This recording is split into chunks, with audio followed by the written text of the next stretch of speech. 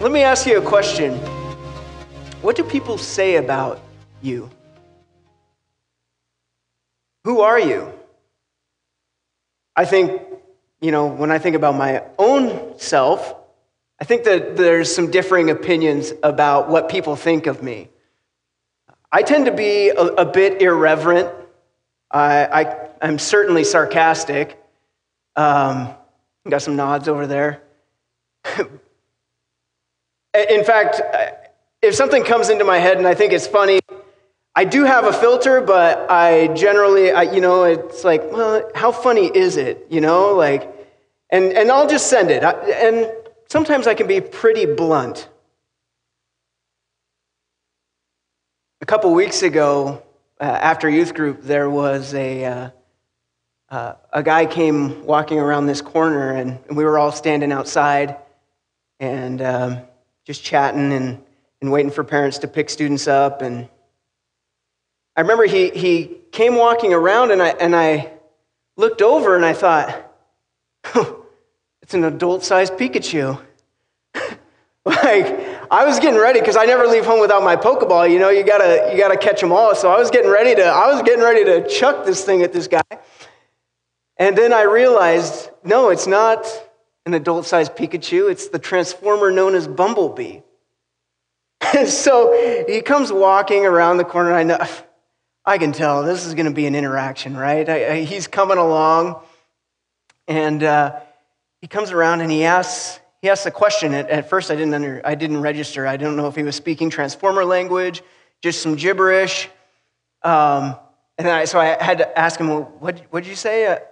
He was looking for a place called K Connections, which I have no idea, but I was willing to help the guy out. But I remember he comes up and he says, I'm looking for K Connections. And in my mind, without skipping a beat, I asked him, well, are they under attack? That's the type of humor I have, but I honestly was trying to help the guy out. I was on my phone. I was trying to figure out K Connections. Meanwhile, the Decepticons, many of your children, in fact, even some of our leaders were like, oh yeah, it's a couple miles down that way, Nearest I could tell, I couldn't really pinpoint it for him, but the nearest I could tell was it's down by Neighborhood Health or part of Neighborhood Health. And thinking to myself, if he transforms into that SS Camaro, he can be there in a few minutes. But something didn't sit right with me because he was going to K Connections for his BMX bike, so if he could transform into a Camaro, it just didn't register. But I can't blame the students and everyone for trying to kind of usher him on. I mean, when he came up, he was spinning something in his hand, and it was either a lighter or a vape pen, which, as you know, automatically means danger, right? This guy, you don't know. And the way he was talking, kind of incoherent, could he have been on something? Probably. Did he have mental health issues? I don't know, possibly. Did he identify as the transformer known as Bumblebee? Almost certainly. But we tend to assume things about people. Maybe it's stereotypes. People assume things about me. I remember I was a candidate for a part-time youth ministry position in Linden, Washington, and this is going to date myself, but it was roughly about 13 years ago, and I say that because most of the teenagers in the youth group still think that I'm 19. But I was a candidate for this job, and if you know anything about Linden, it's up near Bellingham. There's a lot of old Dutch dairy farmers up there, a lot of Reformed theology up there. And I remember I met the pastor, and he was talking to me, and he's like, well, you don't have weird hair or weird facial hair, though I have gone through that phase. And you don't play the guitar. Are you sure that you should be applying for a youth ministry position? And And it was an interesting weekend. I remember after church service that Sunday, I was shaking babies and kissing hands, and there was this older woman. I don't know the politically correct term, elderly lady, I don't know, octogenarian. And I'm shaking her hand, and she's asking me a little bit, so where did you go to school? I went to Corbin College in Salem, Oregon. And she said, oh, well, I've never heard of it. And then I said something that you probably shouldn't say in a more reformed theological church. Well, I said, well, it used to be Western Baptist. And as I'm shaking her hand, it's like when you watch those ghost hunter movies or shows on TV where they're out there trying to find ghosts, and they can say that there's a ghost in the room because the temperature drops like 30 degrees and you can see your breath, like you know that there's a presence in there. Well, that happened in this church. The temperature dropped and I could see this lady's breath, and she's slowly squeezing my hand harder and harder. And after I said I went to Western Baptist, she goes, looks me in the eyes, says, well, I know where you stand. And I'm like, ma'am, you're hurting me, you know? Now, I got to be honest, sometimes the veracity of my stories have been called into question because I tend to embellish things a little bit, but I'm a storyteller, you know, like that's what I got to do. So I have to be honest, the temperature really didn't drop 30 degrees and I couldn't see her breath. So to be honest, I don't know if she was actually breathing. But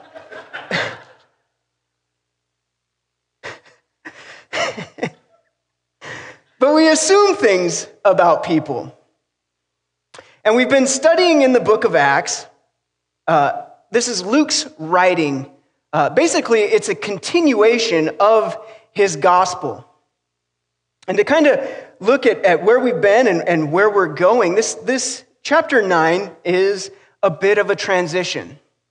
It's a transition from a church that's basically been centered upon converting Jews to Christianity, and now we're starting to transition into a phase where the church will reach out to the Gentiles.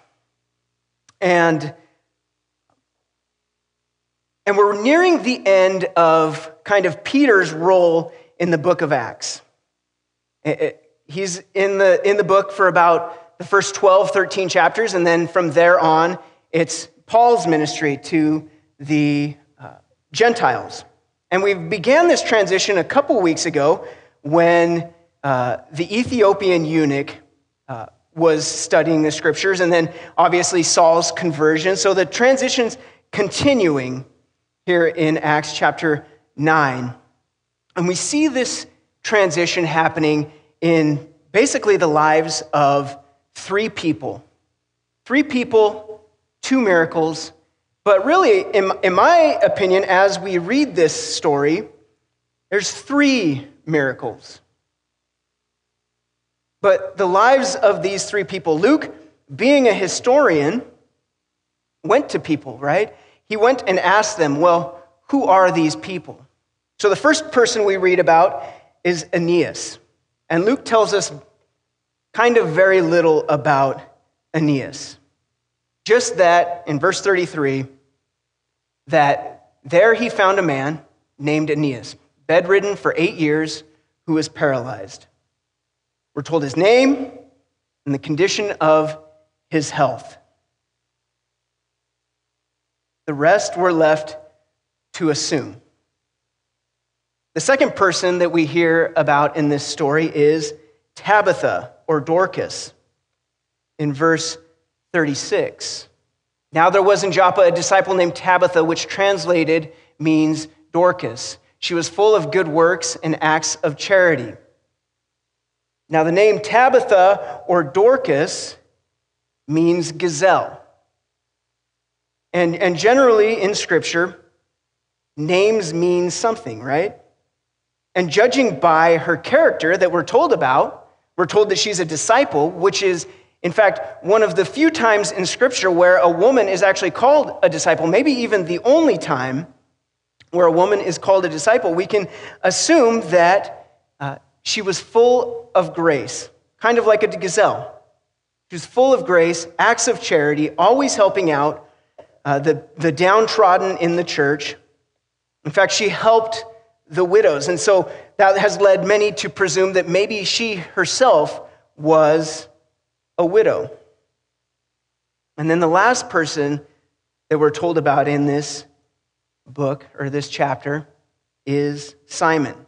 And we're told he's a tanner. And he stayed in Joppa for many days with one Simon, a tanner. And we'll get to him at the end because I think it's really very telling of where the church is going. But the miracles. Verse 32. Now, as Peter went here and there among them all, he came down also to the saints who lived at Lydda. Peter has branched out from Jerusalem. He's gone about 25 miles northwest to a town, Lydda. Now, the thing about Lydda and Joppa, which we'll hear about in a little bit, is that it's closer to the coast. There was still, obviously it's Israel, so there was still a large Jewish presence there, but being that it was close to the coast, there was also a large Gentile population there, being a port city. And so he's traveled to Lydda and he's greeted the saints, he's greeted the church there, and he comes upon a man, Aeneas, bedridden for 8 years, who was paralyzed. Again, we're left to assume things about Aeneas. The fact that he was paralyzed, think about that, trapped generally in a prison of your own body. And I think about the way conditions were in that time period where you had to work to eat. Everything that Aeneas did had to be provided for him by someone else. And I think about our own lives when we are in need of things, when we are struggling, how hard is it for us to share our faith? Many people assume that Aeneas was a Christian, but thinking about the fact that his entire day revolved around hoping that people would provide for him, how open was he to share his faith? And so we read this miracle. And these miracles mirror miracles that Jesus himself did. In Luke chapter 5, verse 22 through 25, we read this story about Jesus healing a paralytic. And remember, they brought him this paralytic, and he says to the man, he says, "Your sins are forgiven." And it outraged the people. It outraged the Pharisees, the Sadducees, because he was blaspheming. Only God can forgive sins. Who is this man that he thinks that he can do that? And he says to them, he says, is it easier for a man to say your sins are forgiven or to say, rise up and walk? And that's what he did. He told the man, I say to you, rise, pick up your bed, and go home. Likewise, when Peter sees Aeneas,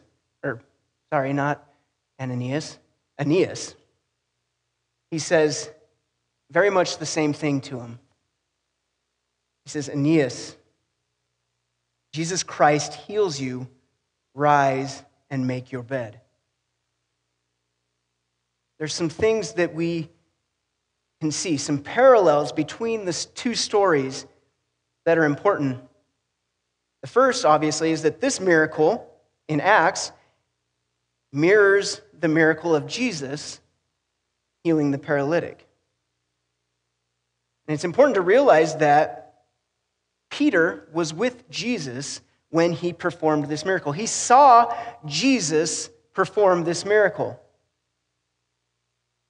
So when he's presented with this opportunity, he imitates Jesus.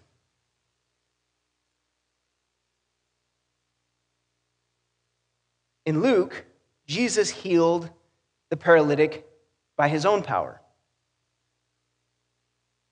Peter makes it a point in Acts to tell Aeneas that Jesus Christ heals you.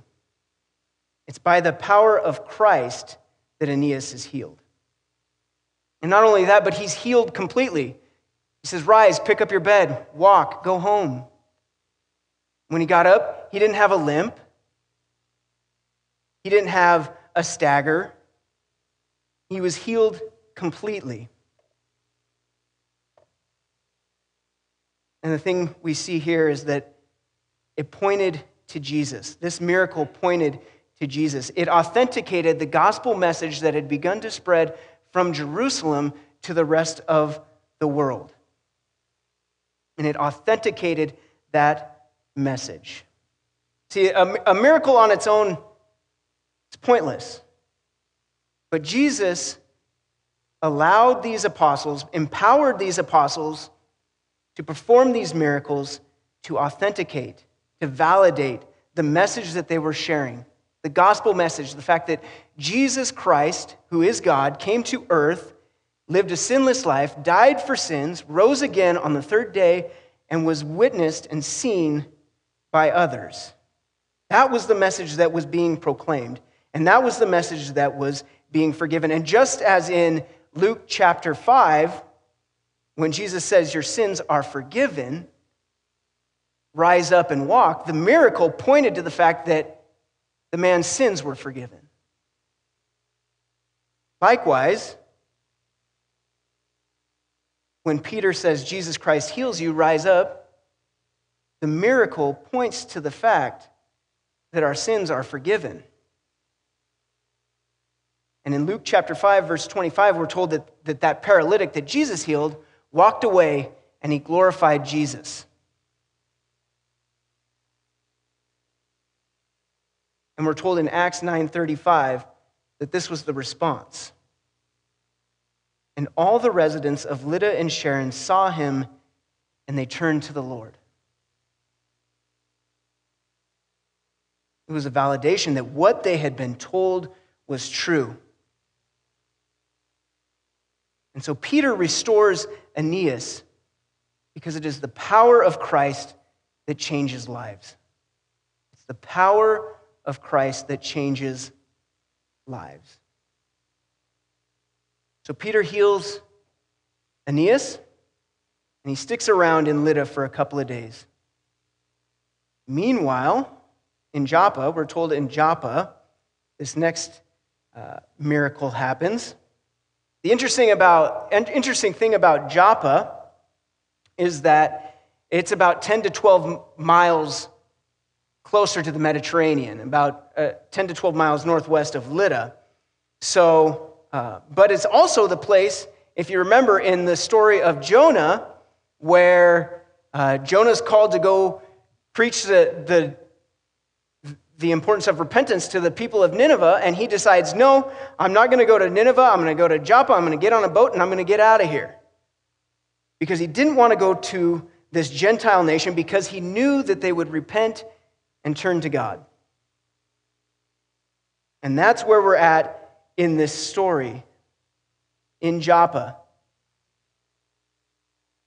But this time, the good news is going to the Gentiles.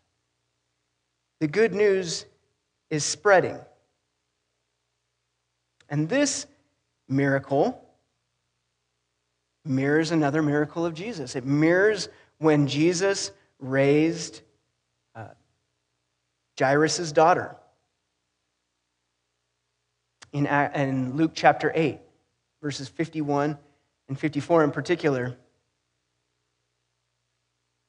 So we're told in verse 36, Now there was in Joppa a disciple named Tabitha, which translated means Dorcas. She was full of good works and acts of charity. In those days she became ill and died, and when they had washed her, they laid her in the upper room. Since Lydda was near Joppa, the disciples, hearing that Peter was there, sent 2 men to him, urging him, "Please come to us without delay." So like I said, it's about 10 to 12 miles from Lydda, so it's about a 3-hour walk from Joppa to Lydda. So these disciples, they head out, and they go to Peter. They get him, say, "Hey, please come with us." About a 6-hour round trip.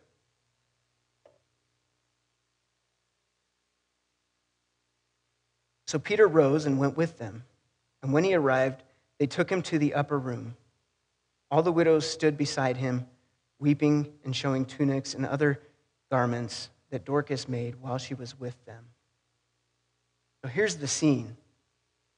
Now, I have to note that in those days, if someone died, we're told that they washed Tabitha. In those days, if someone died, they got him in the ground as soon as possible. You know, they washed him, they spiced him up a little bit, and they got him in the tomb. Kind of like when the roast is ready, you spice it up and you throw it in the oven. Like, you don't want it to spoil. You know what I'm saying? They didn't want her to spoil.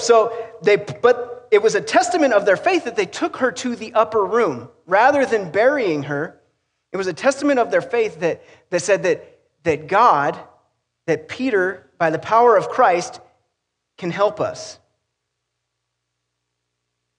And so Peter arrives and he walks into this room. And think about the scene. There's people there. Look at my tunic. She made this for me last week. She helped me out. She gave me money. She helped me. It was a hysterical scene. What are we going to do? And Peter didn't give them a theology lesson like, oh, to be absent from the body is to be present with Christ, or, you know, she's with Jesus. And it's kind of an interesting thing, like, she dies, so she goes to heaven. Like, what? She shows up there with her knitting needles, and what Jesus was like, well, don't unpack, you know, we're going to send you back, you know, sort of thing. Like, it's kind of, if you think about it, it's kind of a bummer for her, because like she's gonna come back. Peter's gonna raise her, as we hear from the story, and then she's gonna end up dying again. She's gonna have to die again. You know, I don't know. Maybe it's like riding a bicycle. You know, once you do it once, it's not so bad the second time. I don't know. I'm hoping to only do it once personally, and I hope it's a good story.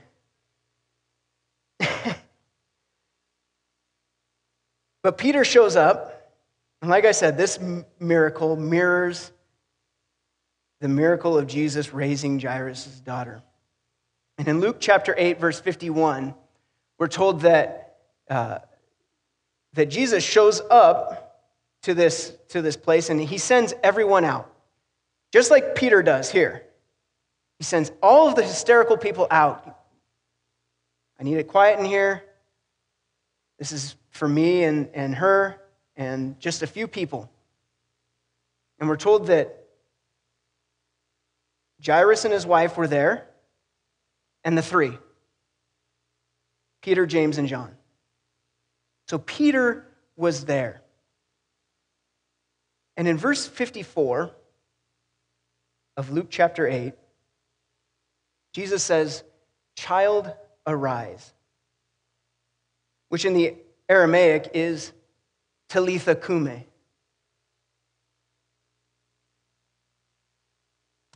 Here in Acts chapter 9, Peter says, Tabitha Kume. The difference is one word: arise.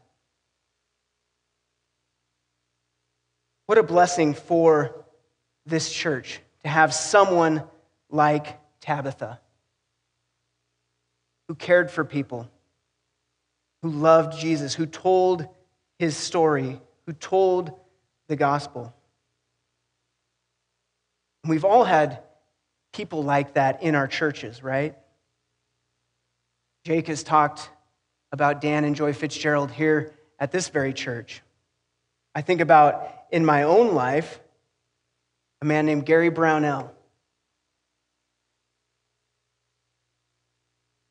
These are the type of people that have a profound impact on us, and their loss is felt even more profoundly. I think about Gary. He was the guy that I would come back from school in the summers, and I would intern at the church that I grew up in for a very average youth pastor, very average. Just kidding, he's actually in the room, but he knows who he is. And he would put me to work and provide me with a little bit of extra money. He was always fairly generous. But there was one time, and I think that he didn't pay so much for the work. He paid for you to listen to his stories and to listen to his life lessons, right? That's what he really paid me for. And I remember one day he got me and my brothers and our pastor's son, he got us to come out and do some work for him. And he paid us something like $15 a piece. And I think we were there for about 8 hours. we made $2 an hour. It was fantastic. And the next day, we actually went back. And people from the church were like, why did you go back the next day? I don't know. He probably had an important lesson to teach us. And I remember our pastor's son, he showed up with a Starbucks coffee. And he's like, I paid you $15 yesterday and you went out and got a $5 drink at Starbucks? Like, these were the type of lessons. And I look back on them fondly, and it was worth the $15. But that's the type of person that Tabitha was, looking out for people in her church. And so getting back to this miracle, we see that Peter was there, and he prays. He kneels down and he prays. And then he says, Tabitha, arise. See, it was by Jesus' power that Tabitha rose. By his prayer to Jesus that he would raise her. And again, we see that she stands up and he takes her out to the people. She was healed completely. She didn't have a lingering cough. And I think the thing about Tabitha is she was a disciple before she passed away. She helped people before she passed away. She was charitable. And I think as soon as he raised her, she went back to doing that same thing, to helping people, to loving people, to sharing the truth of the gospel. And again, this story points to Jesus. It authenticated the gospel. In verse 42, and it became known throughout all Joppa, and many believed in the Lord. People were coming to Jesus as a result of this miracle. Peter raises Tabitha because it is the power of Christ that changes lives. That is the God we serve. And this gospel message is spreading now like wildfire. As we read these words, lives are being changed. People are coming to know Jesus, to believe in his gospel. Everyone we read about in this story has had their life altered and changed by Jesus. That third miracle, found in verse 43, if you've been looking for it. And it became known throughout all Joppa, and many believed in the Lord. And he stayed in Joppa for many days with one Simon, a tanner. And you can say, well, that doesn't seem like a miracle. But the thing about being a tanner meant that Simon, as a Jew, was ceremonially unclean, perpetually. He was always considered unclean. And Peter, being a proud Jew, would never have stayed with a tanner because he himself would have been unclean. These tanners, they had to handle dead animals. And it was such a despised profession that if you were married to a tanner, it was actually considered grounds for divorce. Like, think about this, when the Pharisees came to Jesus and asked, what are the grounds for divorce? Maybe his response should have been, well, does your man touch dead things? But it was grounds for divorce. That's how despised this profession was. And here Peter is, residing with him, staying with him in Joppa. He never would have done that.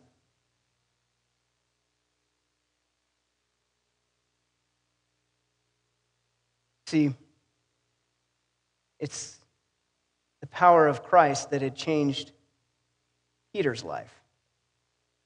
It's the power of Christ that changed Simon's life.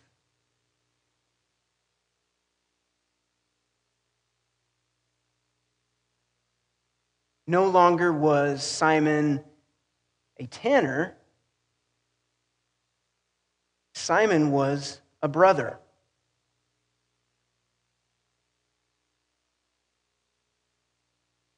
These miracles point to the greatest miracle. The fact that Jesus Christ changes lives. He forgives sins. He died and rose for us. That's the miracle that these miracles point to. That's the greatest miracle. When we study Scripture, we study, well, what did this passage mean in the context of where these people were when it was written? And then we try to bridge that gap into what it means 2,000 years later.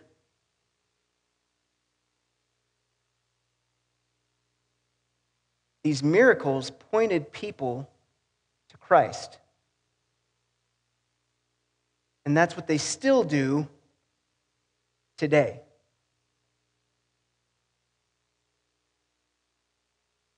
So I started this message by asking, what do people say about us? I think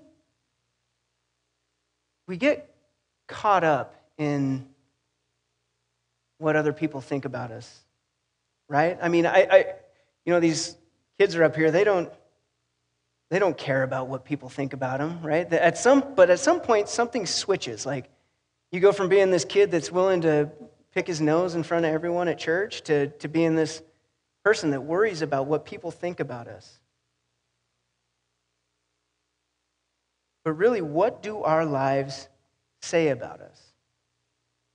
And the thing is, when our lives point to Jesus, it matters very little about what people think about us. But as we read this story, I think we tend to identify with some of these characters. Maybe one of them over the other. Maybe it's Aeneas. Maybe it's Tabitha. Maybe it's Simon. Who is it that you identify with? Are you Aeneas? Perhaps a Christian, and yet You don't act on your faith. You're going through a lot right now. You don't, and so you are more preoccupied with your own struggles than sharing Jesus with others, with the needs of others. But this story is here. Tell us that it's the power of Christ that changes lives. Get up and walk in it. Maybe you're Tabitha, a disciple. You love God. You love telling people about God. But maybe you think you've lost your usefulness.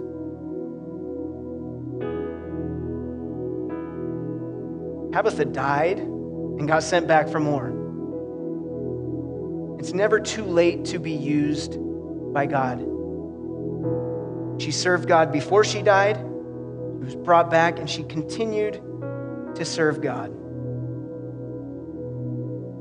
because the power of Christ had changed her life. Rise up and live in it. Are you Simon? Think about Simon, a loner, right? He lived a very solitary lifestyle before he met Jesus. Before he had community. Maybe you're Simon. You don't have a lot of community. Maybe you feel unworthy based on your past mistakes. You feel unclean. These miracles point to the fact that Jesus has forgiven our sins. It's the power of Christ that will change your life. He can make you clean.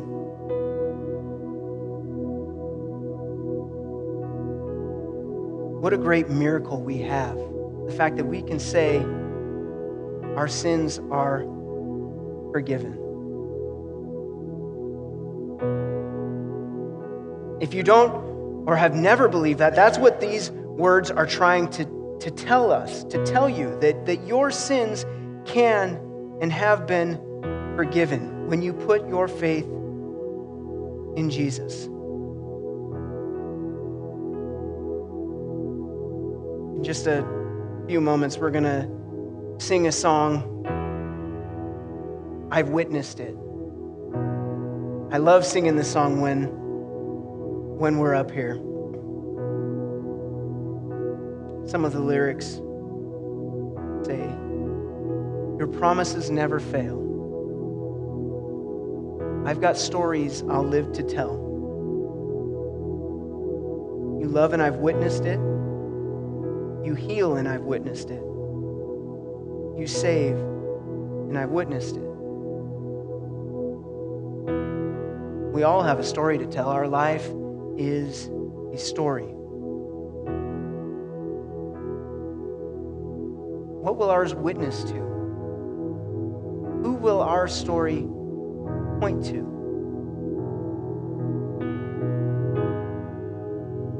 I look around this room, I see people whose lives have been changed by the gospel. People who are proud to tell of what they've witnessed, proud to tell of what God has saved them from.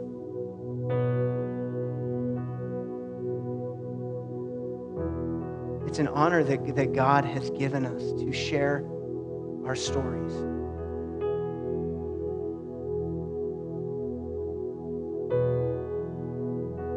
Who will your story point to? Will it point to Jesus?